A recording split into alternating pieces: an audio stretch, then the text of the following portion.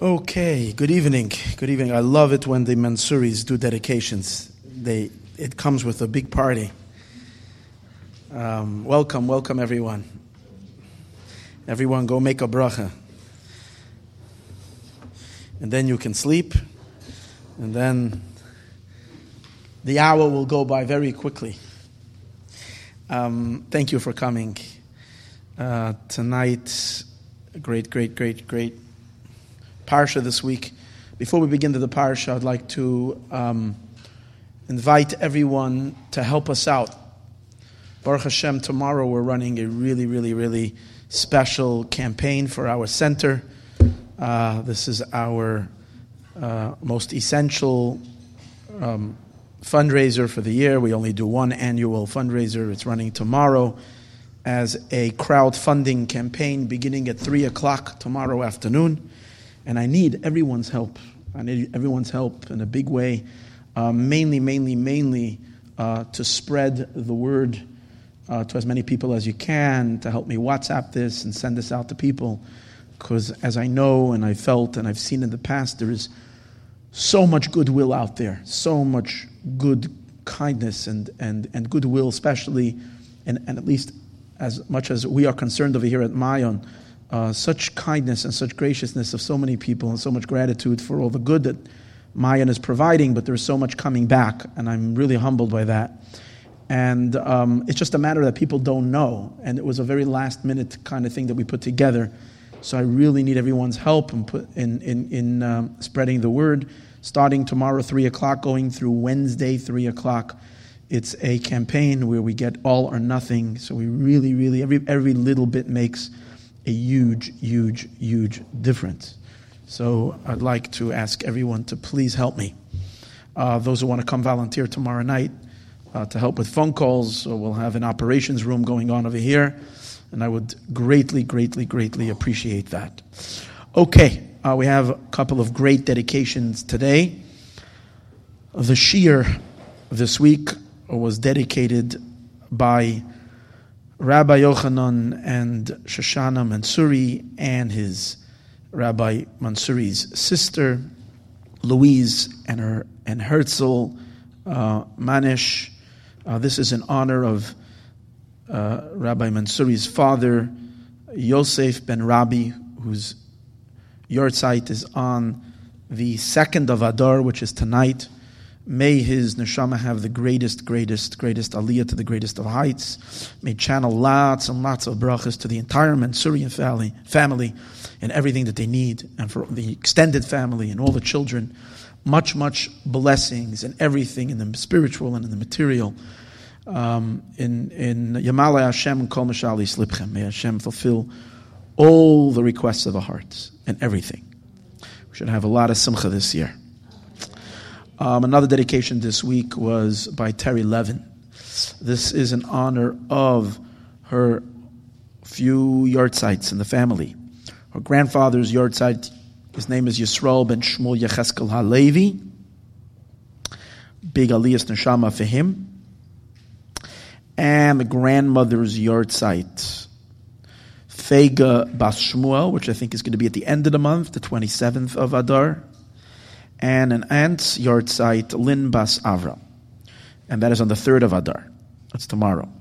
May they all have a very great aliyah to the greatest of heights. May they channel lots of brachas to you, Terry, and everything that you need in your life.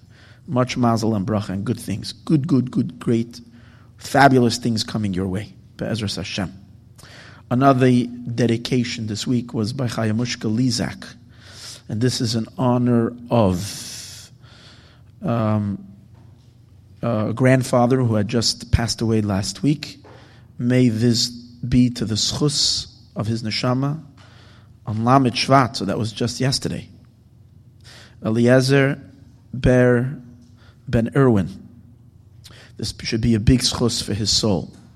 All the learning and inspiration that comes out of this class. And this is also to a grandmother who they have yahrzeit on Gimel Adar, which is tomorrow night. Yehudis Bas Kasriel HaKohen. May her neshama have the greatest aliyah. Higher and higher and higher, and then higher, even higher. And many brachas to the Lizak family in everything.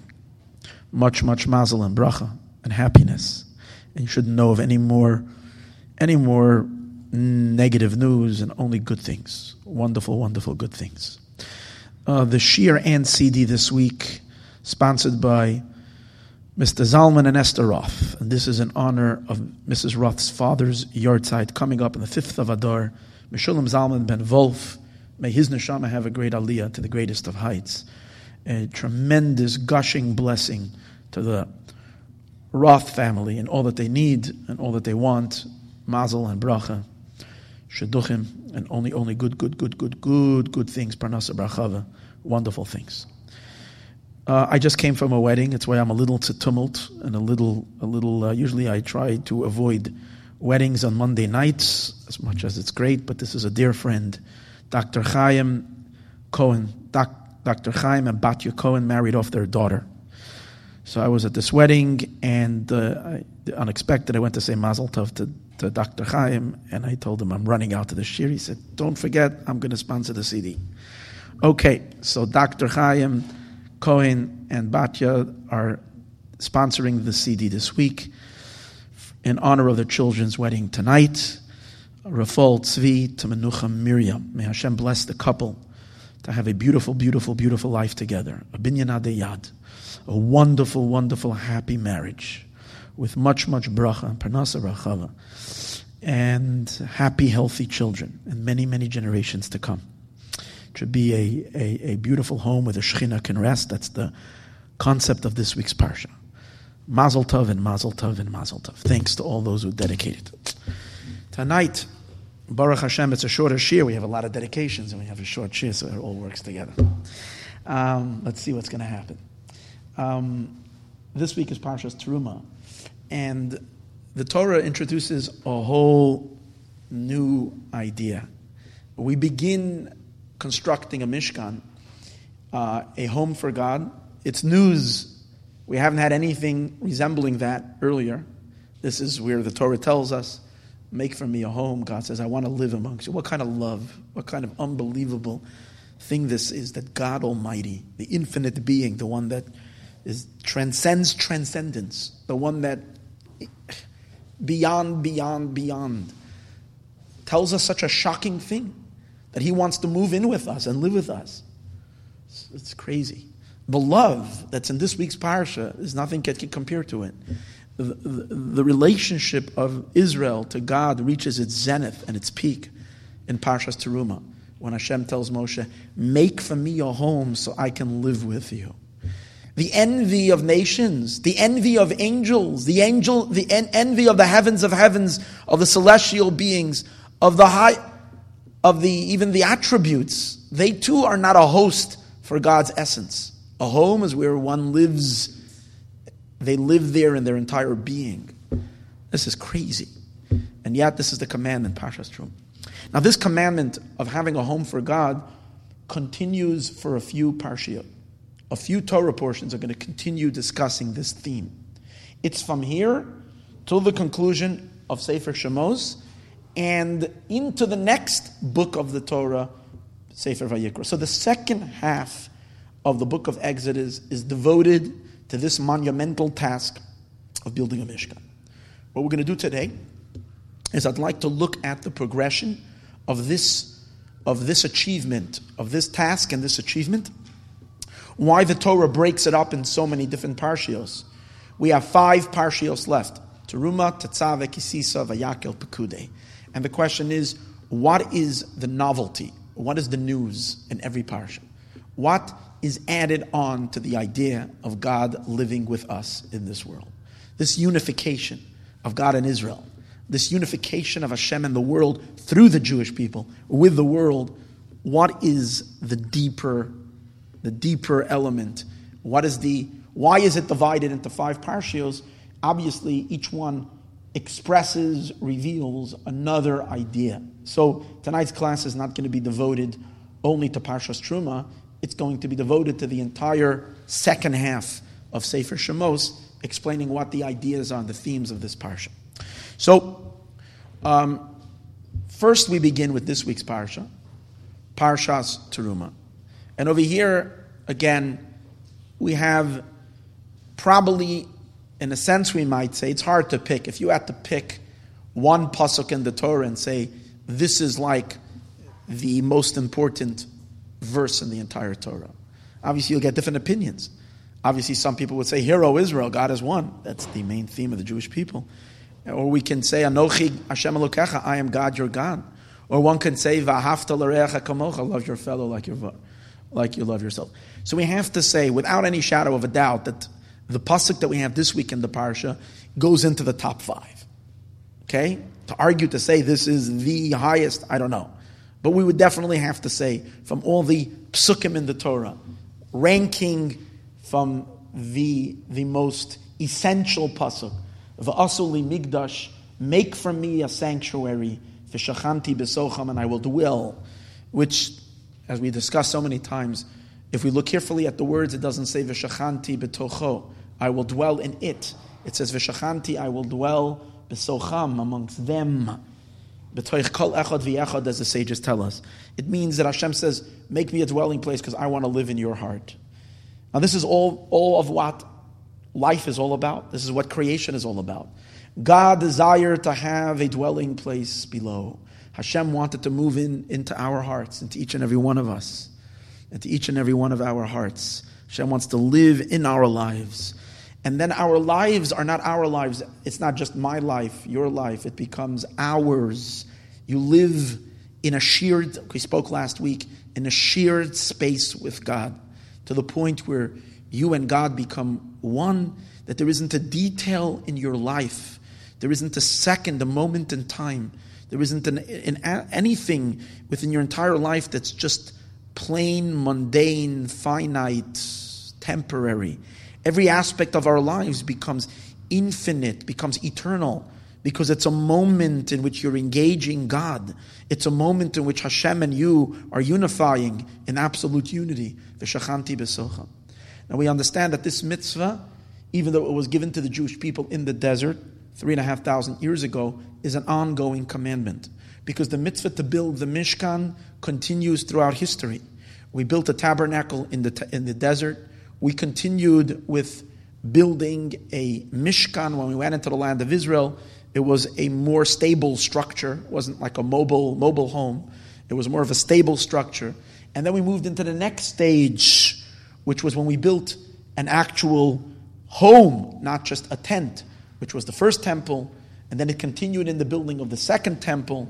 But the ultimate construction and the ultimate building, which is going to house the divine, which is going to be a place where Hashem is going to live on for all eternity, is the holy temple that we are about to witness descent in Jerusalem and Yerushalayim in front of our eyes.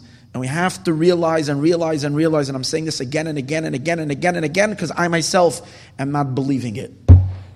And that's why I keep on repeating it. There's nothing to do. Everybody, all good Jews over here, everybody already, it clicked. But by me, it hasn't clicked yet.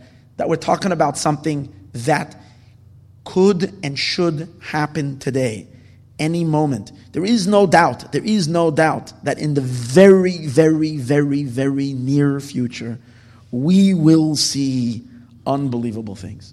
Unbelievable things. We will see. We're already in the midst of the redemption.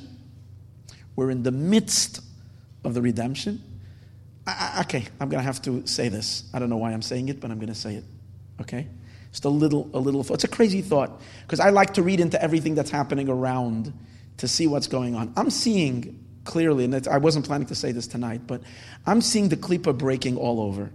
It's on a run. It's being shebrochen. It's breaking.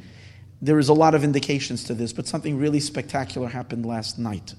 I always check the news just to see what's going on, and the top of the news today was all busy with the Oscars. Afterwards, we live in over here in Hollywood, so we can't help being informed by the news. So, what I heard, I mean, I haven't followed and I don't watch movies. That at the Oscars last night, this is the first time in 89 years where they had a terrible blunder, in which they announced Best Picture for one movie, and then it ended up having to be given to someone else. Now, again, this is just my type, the way I look at things. There's nothing that just happens, especially when you have the cameras of the entire world watching something. Nothing just happens. The fact that Hollywood is shaking and can't get their act together is showing that something is crumbling. Something is crumbling. Now, I know we live in Hollywood, many people have a very, very high regard. We have to realize that a lot that comes out from this institution is unholy and not godly and feeds a lot of impurity in the world, creates trends of thinking, ideas that are not consistent with our third Beis HaMikdash that's going to be in Yerushalayim. That's the bottom line. Doesn't fit. And when one rises, the other one falls. At a moment of height, at a moment of glamour and glitz, when all the cameras are shining and everybody is busy with how this one looks and how that one looks, and everybody is looking at all of this, and what happens at that moment? There is a blunder and a mistake. But what kind of mistake? So here's an interesting idea. I'm listening to the news, and I have not, again, I don't know anything about these movies, both of them. But all I know is the names. Later today, I did find out a little bit more about the content. Not much, because I was telling somebody, the one that was announced as the winner was La La Land. The one that was the initial announcement. Then they changed it, and they said it's Moonlight. Okay. So the interesting idea, and I'm reading into all this according to Hasidus. La La Land is Klippa. La La Land is a world, a fake world. It's a fake, empty world of Klippa. That's La La Land. Moonlight is referring to the Jewish people who are compared to the moon, who, when it says in the end of days, the light of the moon will shine like the light of the sun. So here the Klippa gets up, and it's confused, because it doesn't want to acknowledge that Moonlight is big. And I heard later that Moonlight, the film, is not necessarily presenting ideas that are necessarily holiest. That's not the point. I'm just looking at the names. Everything is in the name. There are much deeper things involved in this. So this really hit me. This is another indication to what we have been talking about. And this is not silliness. This is big news. Things that are happening in front of our eyes, that are shaking. The entire country has been thrown into turmoil, and things are moving in a complete different direction, and people are don't know what to make out of it. God is doing His thing in a very, very, very big way. Good. Let's go back to what we were saying. So therefore, the Beis HaMikdash, the third temple, is going to be built momentarily in Yerushalayim. It's mamish happening. We enter the month of Adar. Adar is already the month of miracles. It's the month of redemption. It's interesting. It happened on Rosh Chodesh, when the moon is a new moon. Rosh Chodesh Adar, which Adar is the month that leads us from redemption to redemption. The rise of Queen Esther. The rise of the Jewish people. Esther means moon. Esther, her name, in Aramaic, is Estahara. Estahara is moon. We entered, that just occurred to me right now as we're standing over here. That is happening. Then we have to wake up. We have to realize, and we have to prepare ourselves. So the mitzvah of building a Beis HaMikdash, now the third Beis HaMikdash. It's incumbent on each and every one of us to prepare ourselves for the great Beis HaMikdash. In any case, going back. So the novel idea that we human beings, with all of our faults, all of our frailty, and all of our weaknesses, and our being planted in the most distant, removed, disconnected state in the universe. We are at the lowest point of existence. Human beings of flesh, of blood, plagued by a powerful evil inclination. And yet, God invites himself, because we would have never thought of it. Had he not told us that we should do this, who would have in their right mind even dreamt that you can invite God to come live with you? I mean, are you crazy? It would be the biggest chutzpah. It would have been the biggest, you think I'm going to come live? Me, I'm going to live. And yet God says, I want to live with you. So what happens in Parshas Terumah? Terumah is when that amazing empowerment from above. God empowers us in Parshas Terumah to bring him down into this world. Since this is the purpose of all of creation, since this is the reason why God created the world in the first place, is that he should reveal himself and come down into the lowest of the low, which is our world. That's why it's interesting how Parshas Terumah is the first parsha after the giving of the Torah. Even though there is Parshas Mishpatim, but Parshas Mishpatim, and you see in the end of Parshas Mishpatim, it's still narrating the story of the giving of the Torah. And the end of last week's Torah portion is when you say the Jews said, Na'aseh v'nishma, we will do and we will hear. So Yisro Mishpatim is really one continuation of Matan Torah, of giving of the Torah. The first thing that happens after the giving of the Torah is make for me a home. And the reason for that is because what was the whole accomplishment of the giving of the Torah? The real true accomplishment of the giving of the Torah is the breakthrough.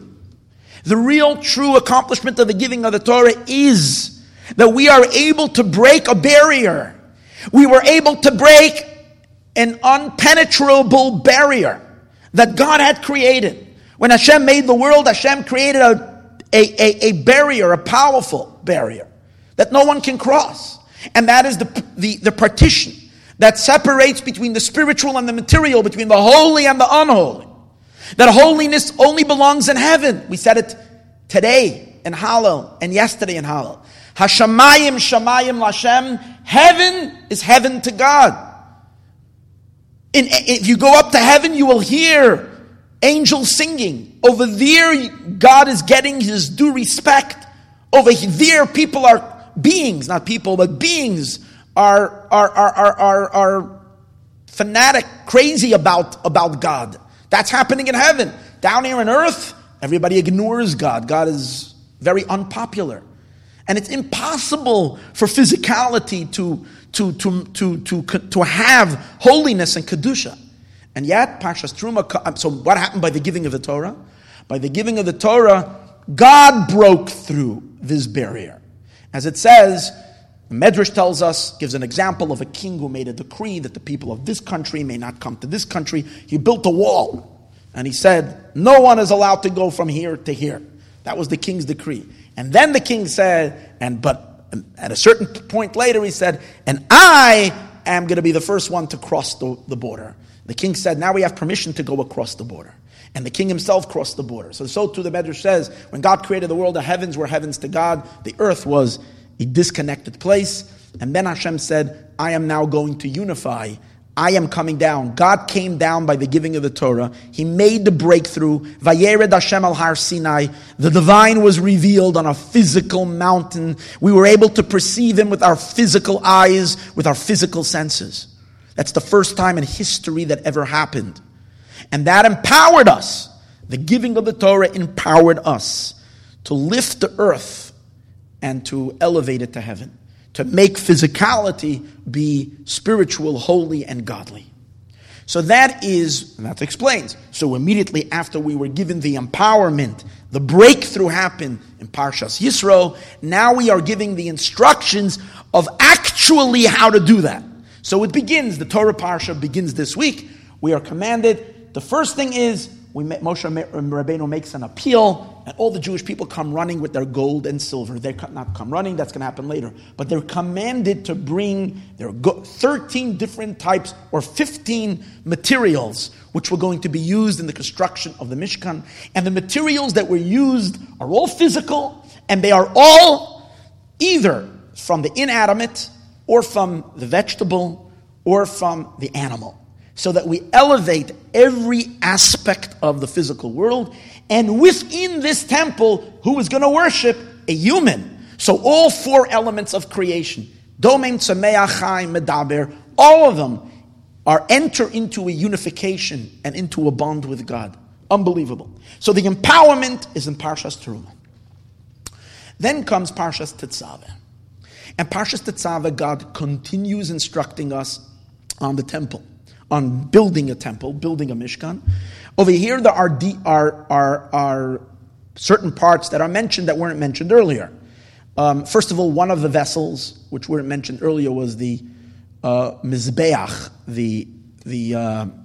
the altar that was used for the spices that were burnt every day in the Beis Hamikdash, Mizbach HaKtores.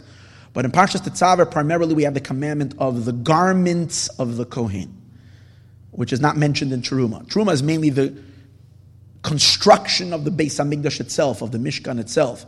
The garments and preparing of the oil and making the Mizbeach, the Ketores. That's the main subject of Parshas Tetzaveh. Now let's try to see what is really added to this idea of the union of us with God that happens in Tetzaveh over Parshas Terumah. So it's interesting. Let's take a look at a striking difference between Parshas Tetzaveh and Terumah. In Parshas Terumah, we open up with, by Daber Hashem el Moshe Lemor. God says to Moshe, saying, Daber el Bnei Yisrael, speak to the children of Israel. V'yikchu li Terumah, they should take from me a portion. Me'ez kalish, from every man, she'yedlvenu libo, that his heart wants to donate. Tikchu es terumasi, you should take my Terumah. So in this week's Parsha, so again, the emphasis is, God is speaking to Moshe, and he says to the Jewish people, and command them that everybody should donate. Okay? This was the first fundraiser. Parshas here, where Moshe Rabbeinu called for the Jewish people that they should bring. Fine. Parshas Tetzaveh, same idea. God is commanding Moshe to continue the work of building a Mishkan. But the opening words of the Parsha in which that commandment is given over is very strikingly different. Instead of the regular beginning of every Parsha, Vayadaber Hashem, and God spoke, El Moshe Lemor, that Hashem spoke to Moshe, which it could have said, and it could have began like that. Hold on, I'm opening it up here. It could have said, Daber el Bnei Yisrael, speak to the Jewish people, V'yikchu elecha, they should take to you Shemen Zayizach, pure olive oil. Okay? It's commanding the Jews to bring Shemen Zayis. It should have had the regular introduction. What's the introduction usually for a mitzvah? Hashem says to Moshe, speak to the Jewish people and tell them. The opening words in Tetzaveh are very different. It doesn't say any Vayadaber Hashem that God spoke. It begins with the commandment. And the Torah says, Va'ata, and you, Tetzaveh, you should command the Jewish people as Bnei Yisrael. Very, very different. I mean, obviously, the entire Torah is a continuation of a narration. If the entire Torah is a continuation of a narration, any parsha in the Torah could have begun with those words. Va'ata, and you tell them this, and you tell them that. Yet we don't find any parsha in the Torah beginning like that. Only Parshas Tetzaveh. Va'ata Tetzaveh, and you should command. Something over here calls for an explanation. Why dafka at this moment is God telling Moshe, and you should command? So we know, and we've discussed this many times, that there is the only Torah portion in which Moshe Rabbeinu's name is not mentioned in the entire Torah is Parshas Tetzaveh. Tetzaveh is the one parsha that doesn't have Moshe's name. It says the reason is because Moshe Rabbeinu passes away at this time of the year that we read Tetzaveh. In Parshat Tetzaveh, it doesn't say that Moshe is passing away. That only says in the end of the Torah, like later. Parshas V'zos HaBracha, we're talking about Moshe's passing. Or the Parshas before that. But the time of the year that we read Parshas Tetzaveh always comes out in the month of Adar, Purim time. And that's the time when we also have Moshe's Yortzeit, which is Zayin Adar, when Moshe passed away. So kind of a commemoration or a indication that Moshe is absent. We're missing Moshe. His name doesn't appear in the parsha. Yet, the interesting thing is that even though as Moshe Rabbeinu's name doesn't appear in Parshas Tetzaveh, the very first word is all about Moshe. Va'ata Tetzaveh, and you should command. Who's the you? The you is Moshe. So from a perspective of Chassidus, which the teachings of Chassidism always discovers the positive, the deeper light, instead of focusing on the no. Chassidus always shows you that every no that happens in your life, every obstacle, every barrier, every fall, every concealment, find the yeah. In the no is buried such a powerful yeah. Look for the yeah. There's a much deeper yeah in that no. So when you find Moshe is not here, Chassidus says, open your eyes and you're going to see a ginormous Moshe. You're going to see a much bigger Moshe than when Moshe is than in a regular parsha. Why? What's the idea? Va'ata means you. The you of Moshe is much higher and far more powerful than the name Moshe. The name of a person is always a projection of who you are. Whenever you relate to people, you always are projecting. You're not who you are. You present yourself. You want people to have a certain image of you. And that's how you present yourself. For most people, they try to project a better image than who they really, really are, right? But when you're dealing with, the truth in terms of our neshama, our soul is really beautiful. Our soul is a piece of God from above. We couldn't handle our light from the essence of our soul. So therefore, our neshama has to reveal itself to us through its name. We only know the name of our neshama. Actually, says an interesting thing, that when parents name a child, that name, when they call the name of the child, the calling of the name by the parents, by the bris milah, or by a girl when they're naming by the Torah, and that's why we make such a big deal about the naming, is actually calling forth the energy of the neshama to becoming clothed in the body. So you're calling forth, and the channels of the soul entering the body are through the letters of the name. Your name is very, very, very important to who you are, but to who? To the energies of your soul that are interacting with your body, but not to the essence of your soul. The essence of the soul remains above the experience of the body. Now, when we're talking about someone like Moshe Rabbeinu, and so there's two things about Moshe. There is Moshe's perceivable light, and Moshe's perceivable light is unbelievable. His name is so, itself tells us that we really don't even have a clue what his name is. Because Moshe means, why did his stepmom, Basya, call him Moshe? Because she took him out of the water. She took him out of the water. And what does that mean? Water represents a hidden place. Because we know, you walk outside on the street, there's a lot of life. There are trees, there are birds, there are insects, there are animals, there are people, cars, trees, buildings. It's a whole big world. That's when you're looking at dry land. Drive down a couple of miles to Venice Beach, go look at the pier, look out over the ocean at night. Or during the day, look out on the ocean. What do you see? Just one big, huge body of water. Inside that body of water is swarming with life. There are mountains and valleys and canyons and gorgeous coral reefs, all kinds of birds and fish. Unbelievable what's going on. The life, the myriads of life that's taking place under the ocean is unbelievable. It's in many ways far more spectacular than what's going on. But you don't see anything because the ocean is a concealed world. Moshe Rabbeinu's neshama comes from a concealed place. It comes from the infinite light of God that is concealed, that is hidden, that is so high, it's so deep. And Moshe Rabbeinu was the one neshama. It says there were two souls that came from a very, very, very mystical world, above and beyond where all neshamas come from. Moshe and Chanoch. Chanoch was the grandfather of Noach, who lived in this world to purify this creation. He had a huge impact on the world, but he didn't live a long life. God took him back up after he did what he needed to do. Chanoch and Moshe, the Kabbalists say, were two neshamas that came from the ocean. They are aquatic beings. They're not dry land beings. And they were put into this world. That is Moshe Rabbeinu's name. How about Moshe's essence? Is even beyond that. Moshe's essence emanates in the essence of God himself. In the deepest, highest way. Moshe Rabbeinu,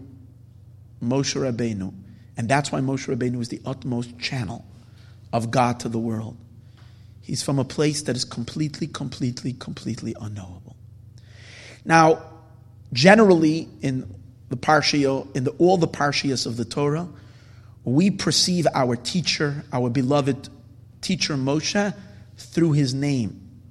Not his essence, his name. Because his essence is unknowable. Until we come to the week that Moshe Rabbeinu isn't here anymore. When we don't see a perceived revelation of Moshe, when we're stuck without Moshe's light, what does it force us? It forces us to recognize that Moshe is much bigger than his name, than his revealed presence, than his voice, than his body, than what I can see and hear. There's something. This is godly. Moshe Rabbeinu is an extension of Hashem into this world. He's the communicator. It can't be that a being like that is here one day and then he's gone. It must be that there is a deeper, higher, powerful element to Moshe, and that is Moshe Rabbeinu's Ata, you, beyond your name. And that's the novelty of Parshas Tetzaveh over Parshas Terumah. Parshas Terumah, we're building a home for God. We are making ourselves godly, the world around us godly, by doing what? How are we doing that? Through our conscious experiences. We are inspired. We are excited. We understand. We have generosity. We have kindness. We are going to take our possessions. We know, through our perception, what we saw by Har Sinai, or whatever the Jews had witnessed, and therefore have somewhat of a grasp or an understanding of the divine, and we want to lift our reality to accept. We understand we can't do that on our own because the gap is infinite. But yet, we're doing that within that conscious realm of experience. So therefore, it's accomplished through who? Through our teacher Moshe Rabbeinu, who is our enlightener. He's the one who enlightens us. He's the one who teaches us. He's the one who brings us into godly experience. And he generates each and every single person according to their experience. That's why the pasuk says, Asher yedvenu libo, kolish. Every person differently. No two people donated in the same way. Different objects, different materials, and with a different enthusiasm. Every person differently. And that was so beautiful about this Mishkan. It came from the community, and there was no two donations that were alike, because every person was giving who they are and what they are into the Mishkan. It was so special. But it's still your revealed talents, your revealed abilities, and that which you're conscious of. Parshas Tetzaveh takes the relationship and the bond to a whole deeper level, to a level of the subconscious, to a level that we don't understand and don't know. It's bonding our very essence to the essence of God through the essence of our leader Moshe. That bond has nothing to do, therefore, by our conscious feelings of where we stand, what we're feeling, what we're knowing. It's so deep. You are connected. Whether you're feeling inspired, whether you're not feeling inspired, whether you want to do the mitzvah, whether you don't want to do the mitzvah, whether you're lazy, whether you're tired, whether you're full of light because you have so much knowledge that you learned and you studied, you heard such a good cheer, or you're in darkness, you're confused, you didn't have any time to go learn anything, life is just hitting you from all directions, it's so dark, it's so difficult, you don't even know where you are, and yet you come to Parshas Tetzaveh and you say, you are connected. V'ata tetzaveh, you are connected. You're a Jew, and a Jew is connected all the time, because a Jew can never be severed. There's a place, and that happens in tetzaveh, that you say, a Jewish neshama has always been connected. Yeah, but that's your Jewish neshama as it is in heaven. The chiddush, the novelty of tetzaveh, is that even when you are in a body, you can experience the essential bond, the bond of the essence of your soul to the essence of God through the essence of Moshe in this world. And that creates a certain consistency, a certain continuum that's happening all the time. It doesn't change. It's interesting, therefore, when you look at Parshas Tetzaveh, you'll find that the first commandment, you'll see it reflected in the first commandment. Hashem tells Moshe Rabbeinu, you command the Jewish people, they should take for me oil, Shem and Zayis, lahalos ner tamid. They should bring up a constant lamp. A constant lamp. Then the next pasuk says that who's going to light it? Who's going to kindle the menorah? Who's going to kindle the menorah? The kindling of the menorah is going to happen. Aaron ubanav. Aaron, the high priest, and his sons, the Kohanim, they're the ones who are going to light the menorah. And when are they going to do it? Me'erev ad boker, from evening until morning. So the next pasuk, it's already giving us the who, the where, and the when. Okay? When? Evening to who? Aaron. Where? In the outer courtyard. Okay, that makes sense because that's instructions. That's the one who's going to do it. The first pasuk says that what? They should bring to you oil to light the menorah constantly. So over here, first of all, it's not describing any particular place. It's also not giving you a particular time when it should be done, all the time. Lahalos ner tamid. And if you really ask the question, you say, why do the people have to bring the oil to Moshe? The people should bring the oil to Aaron, because Aaron is the one lighting the menorah. Nothing to do with Moshe. And the answer is, there is the menorah represents the Jewish people. We are all one menorah. The reason why we are a menorah, because what's a menorah? A menorah is a candelabra that brings light. We are a big candelabra in this dark world in which we illuminate the world. And we, the Jewish people, are divided into different groups, different types of Jews that we are. People have different affiliations, which group they belong, whether the Hasidic Jews or non-Hasidic or Yeshivish Jews or Sephardic Jews or Ashkenazi Jews or modern Orthodox Jews or this kind of Jews and that kind of Jews. All these labels really don't make a difference because ultimately all the Jews together make one menorah. And we're all hammered out from the same piece of gold. And we're all here to accomplish one thing, to lighten up, to bring light to the dark creation, to the darkness of the world until the world will burn with an everlasting light. But when we're planted in the darkness, there's always the threat that we will be swallowed up and crushed by the darkness. That the little spark that's burning at the heart of every Jewish soul might be extinguished. So therefore we need to have the tzaddikim. We need to have the righteous people. And they're the ones who are going to fire up our menorah. They're going to keep our menorah burning. And that's why we have a high priest, Aaron HaKohen, who's going to light the menorah. Every single type of Jew, every day in the evening, Aaron would light the menorah, and he would light the menorah, he would fire up our souls. He literally, when Aaron lit the menorah, he was adding oil. He was adding inspiration. And he was creating within every Jewish neshama the yearning, the desire to cleave to God, and the ability to light up the world with godly light. That's what Aaron was doing for each and every one of us. However, that's one menorah that was being lit. But inside, deep inside Aaron's menorah is a much deeper menorah. It's the menorah that Moshe Rabbeinu was lighting.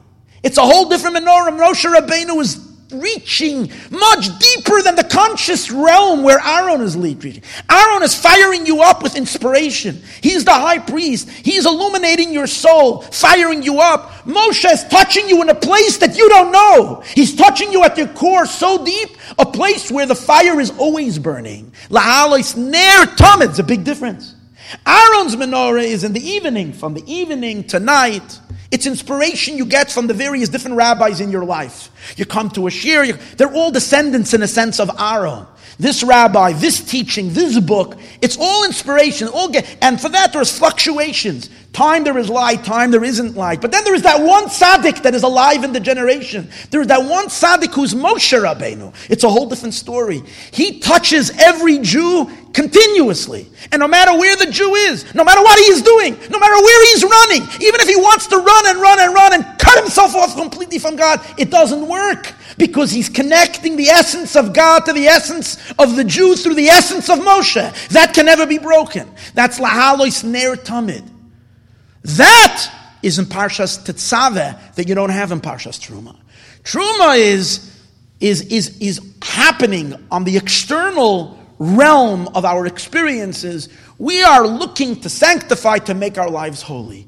Tetzaveh takes it to a much, much deeper, essential core state. And that's through the essence of the tzaddik, through the essence of Moshe. And then we go on to Parshas Kisisa. What's the novelty of Parshas Kisisa? Kisisa means when you will lift up, Kisisa, when you will lift up as Rosh B'nai Yisrael, the heads of the Jewish people. So number one, wow. After Terumah and after Tetzaveh, we're being lifted up even higher. And what's being lifted up? The head. Hold it. You're already a home for Hashem. You're already essentially connected. What can be higher? Oh wow, Parshas Kisisa, it's a whole new level.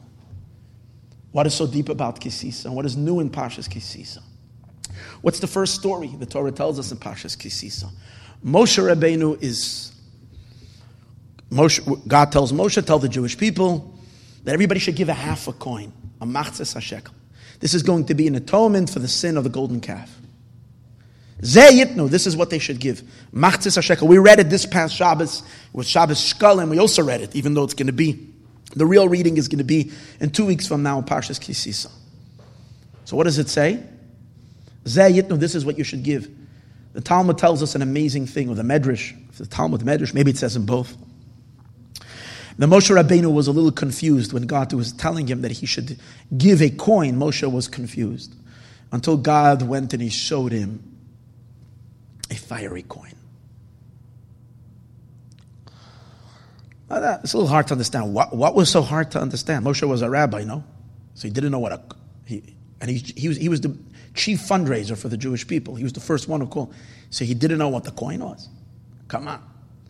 Moshe Rabbeinu was such a tzaddik, he had no relationship. The word tzaddikim who did dafka did not know the image of a matbeya. It's interesting in Yiddish, or when we would speak about a tzaddik that has nothing to do with this world, there was an expression that would say, hat nicht gewusst von a tzira von a matbeya. That he doesn't know the image of what a quarter looks. He just doesn't. That doesn't even know what. So he's living in the world of Atzilus. He's living in a different realm. Okay, but Moshe Rabbeinu was the leader of the Jewish people. He had to know what's going on. God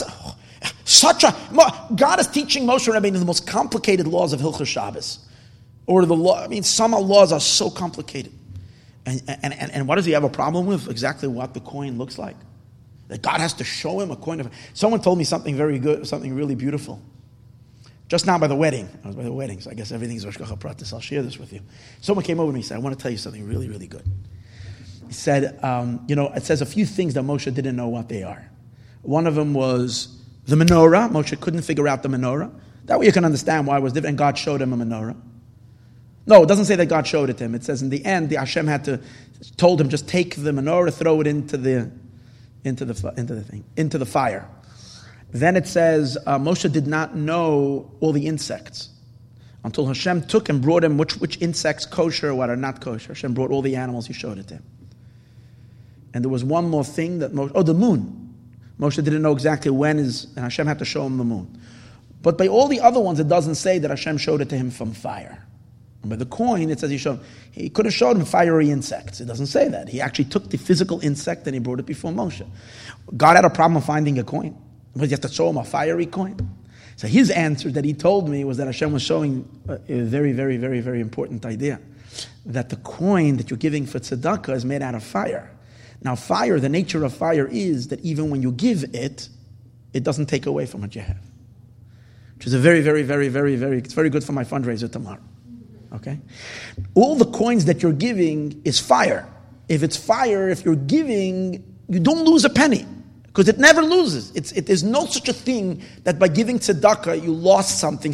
Because fire, you can give it and you can light 1,000 candles from one fire and it never is extinguished. That was the thought that he told me, which is pretty cool. Any case, back to what we are saying over here. What is the deeper meaning of the fire? And why is Hashem showing Moshe Rabbeinu fire? So it says that the reason why Moshe Rabbeinu had a hard time, what was he confused about, was that the Jewish people had blemished their soul at a very, very core place after the making of the golden calf. After they witnessed the revelation at Sinai, to go ahead and serve idols, that was really, really, really bad. And they caused a deep, deep, deep, deep wound, if you can say, in their soul. Now the soul is very, very, very hyper-spiritual. It's beyond spiritual. It's godly. Now, a coin is physical. Within the physical of the world, coins, money, is what creates and pulls a person into the most material state of existence. I mean, everything bad about the material world that people think about the material world is highlighted in money. Because what money does is it creates within a person that sense of power, that sense of independence. We're obsessed with money. People idolize money. So money is so in a sense, it's like a very, very, very coarse, non-spiritual thing. And so how can we in order to fix a blemish at the deepest core of our spiritual selves, how can it be fixed by something so coarse as a coin? So in order to answer Moshe Rabbeinu's question, that was Moshe's question, Hashem showed him a fiery coin. And it says not just that Hashem showed him a fiery coin, it says that Hashem took the fiery coin out from beneath the throne of glory. That means we're talking about not regular fire. It wasn't Stam, Hashem got a fire. This is divine fire. Ki Hashem Elokecha eish oich lohu. Hashem, your God, is a fiery being. And Hashem took that fiery coin and he was showing him. And what did Hashem say? Hashem said, Zeh yitnu. This is what they should give. It's interesting. Hashem didn't say, Kazeh yitnu. What does Kazeh yitnu mean? Like this. I'm showing you the fiery coin. And you should give something that looks like this, made out of metal. Your coin. Stick your hand in your pocket. Get out a coin and give it. Make sure it looks like this. No, that's not what happened. Hashem was saying, you see this fiery coin? This is what you should give. But what do you mean? They didn't give fiery coins. They gave silver coins. And the answer is, when they did a mitzvah with that silver coin, the silver coin is the same fiery coin that's under the Kisei HaKavod. It looks like silver. It's not silver. It's fire. Who's fire? It's God. Hold it. The material object that 5 minutes ago was so physical is now the fire that's under the Kisei HaKavod, which means it's God. You just now took physicality and turned it into what? The material that God sits on, so to speak. It's a lokus, it's divine, it's godly. Hold it. And that's much more. That's much more than we usually think.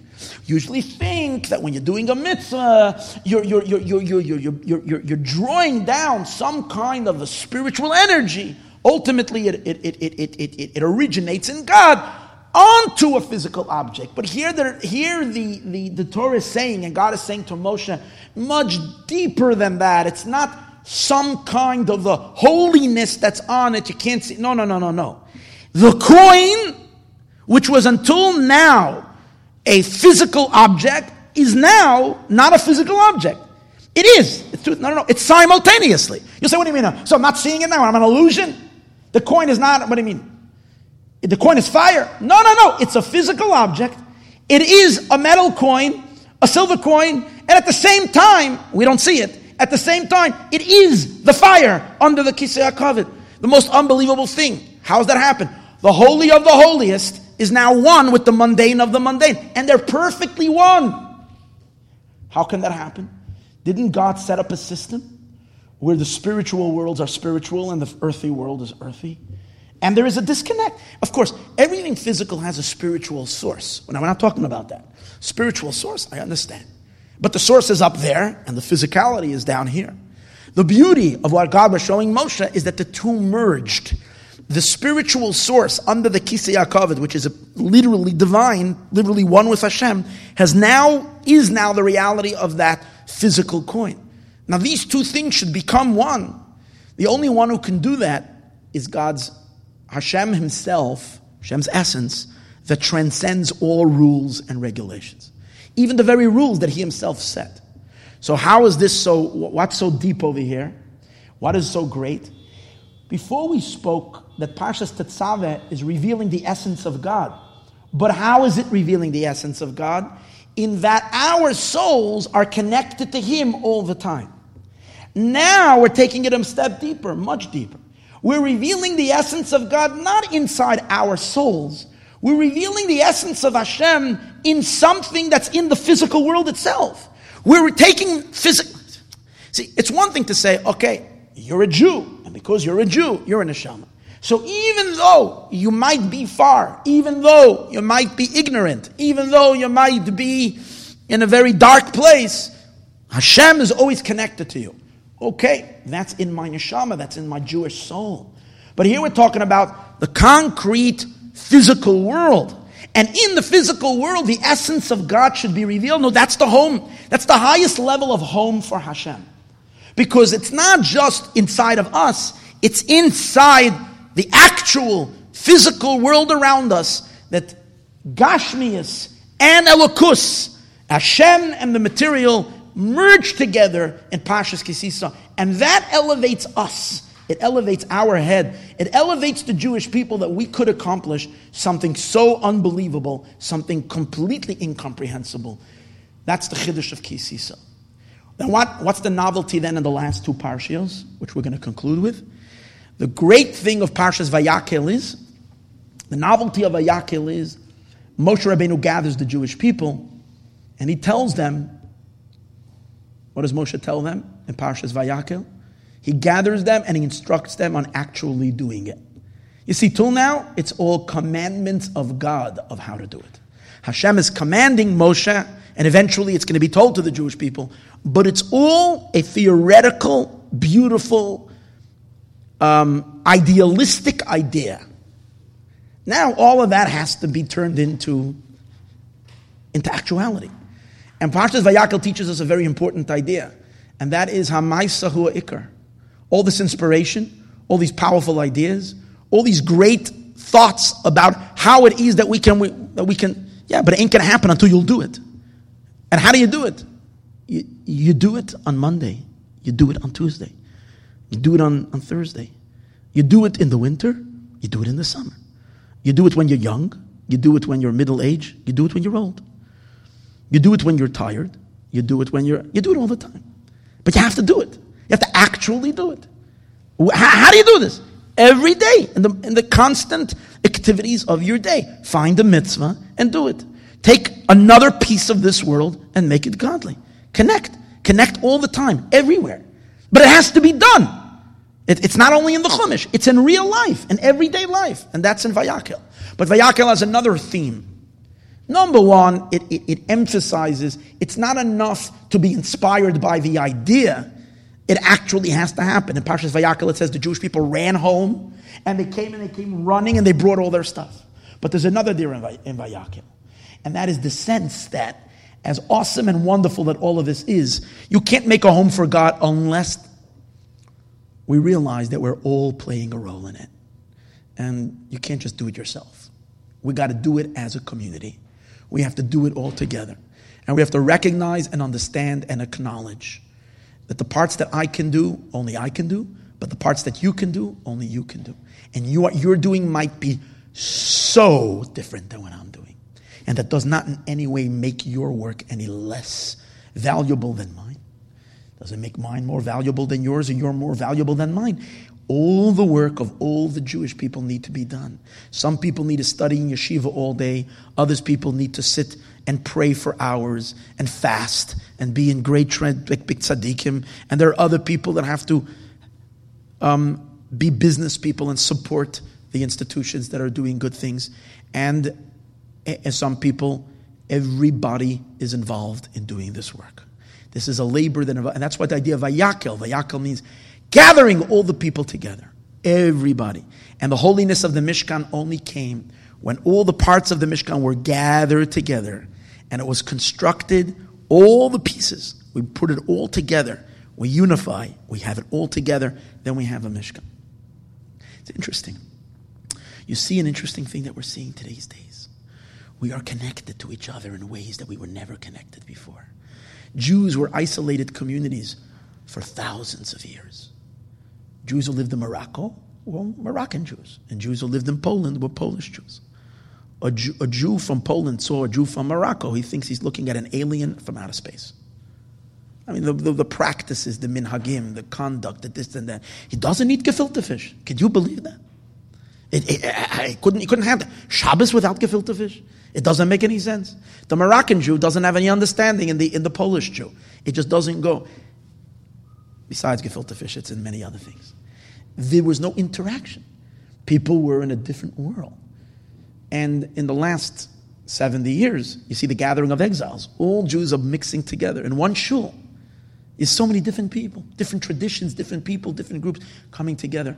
And today, through our great, amazing technology, which could be used, and it's created only for the good that we can do, we have abilities, enlightening speed, to connect to millions of Jews across the world. Yesterday, I want to share with you something really, really amazing. Yesterday, we had a Hallel in the shul. We daven Rosh Chodesh.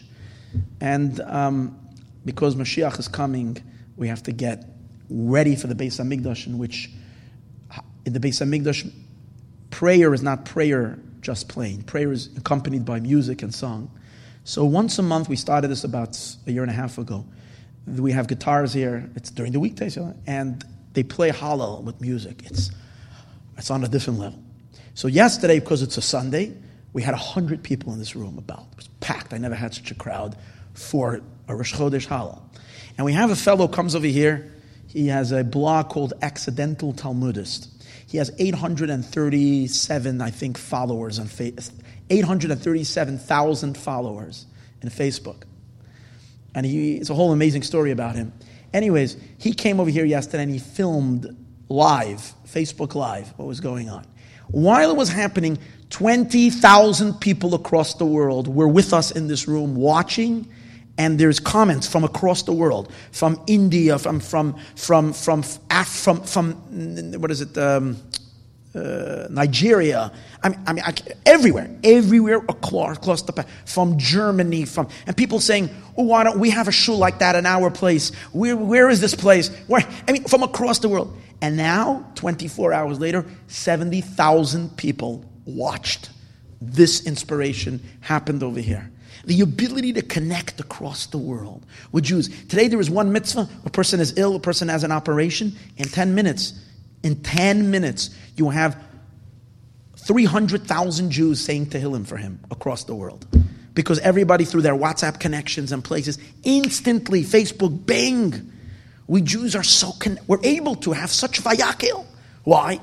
Because it's the time of vayakel. It's the time for us all to connect and to realize that we're all one entity and we're all doing this together, and we can't complete the job unless all of us are unified in this operation. Finally, we come to Parshas Pekudei. And Parshas Pekudei means that we completed the job. Pekudei is the final completion of the job. The Mishkan is standing, and God comes down to the Mishkan. Meaning to say, and this is a very, very important idea, some of us are so excited about our accomplishments. I started a school, I started a this, I made a yeshiva, I built a mikveh. I got so many Jews to do so and so. I have such an amazing operation. I'm doing this. I feel so sad. Everything is great. Wonderful. But guess what? As long as Hashem is not descended with his into this Mishkan, the work isn't done. So even if everything, even with all the accomplishments of all the wonderful work that everybody's doing across the world, but until the cloud is not on top of the third Beis HaMikdash, the work is not done. It's not completed until Mashiach is here. The third Beis HaMikdash is standing, and you will get online to say hello to Avram, Yitzchak, and Yaakov, Rachel, Rivka, Leah, Sarah, Rivka, Rachel, and Leah. Until we don't have all the tzaddikim resurrected, until we don't have all the Jewish people from all of time, and the third Beis HaMikdash, and Hashem permanently living in this world, the world is not over. Even if we have already Vayakel, and everything is done, we are still praying for the actual Yiratzon, Shetishra Shechina, that the Shechina should come down, b'maaseh yadeichem, in the work and the labor of your hands. May we merit that we should this year zip through from Terumah to Pekudei, and we should already merit the powerful revelation of that Kishachan Olav Ha'anan, that Avanan Hashem ala Mishkan, and the cloud of God, is on the Mishkan. Then this time the Mishkan is not a little, tiny, little infrastructure in the middle of a desert. The Mishkan is the entire globe. Our entire globe has become a home in which God's light radiates from every nook and cranny, from every corner, from every human being, from every place. We see Hashem, we experience Hashem in His ultimate light and His ultimate glory. May we merit to see that